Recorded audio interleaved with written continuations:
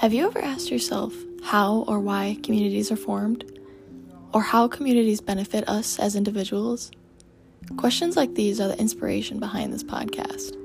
Community for One, Community for All is an attempted explanation behind the roots of all kinds of communities.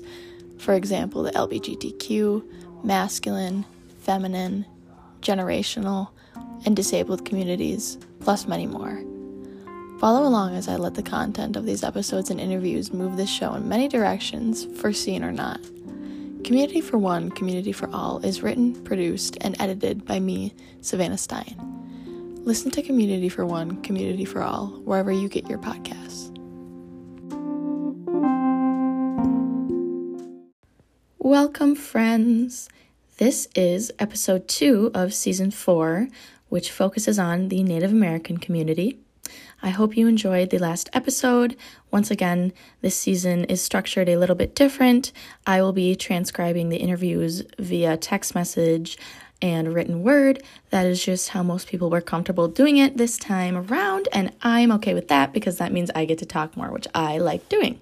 So, this episode is a message from a friend of mine. Her name is Sydney Mills, and she is Native American and gave me the privilege of speaking on her behalf from her experience. So, let's hear what she has to say.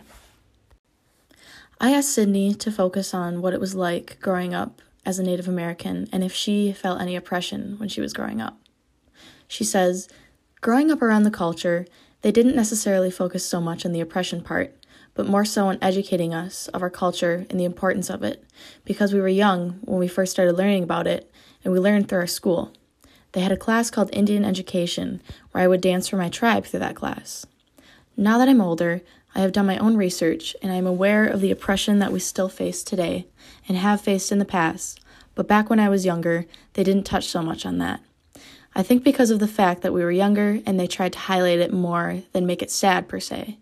But like I said, now that I'm older and educated on all the different scenarios that are happening, not only within the U.S., but outside of the U.S. as well, and the things that happened in the past that still somewhat are trickling into today's society and still affect natives to this day. I grew up in a very small town where they highlighted our culture, but not everyone necessarily respected the culture. I have definitely had my fair share of racist slurs and whatnot growing up, and that's coming from a native who was white passing, if that shows you anything. I grew up by the reserve. I didn't grow up on the reservation, but I grew up right by it, and still to this day, I will go to the dentists and doctors that are out on the reserves to support my tribe and connect with the people back on the reserves.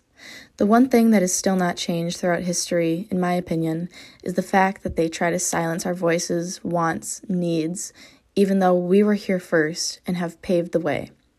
Minorities, unfortunately, will always be oppressed, but in my opinion, all minorities can also do what us Native Americans have done and fight back for your rights and find ways where you can support, let alone make profit off the ones who harmed us, your tribe or your culture per se.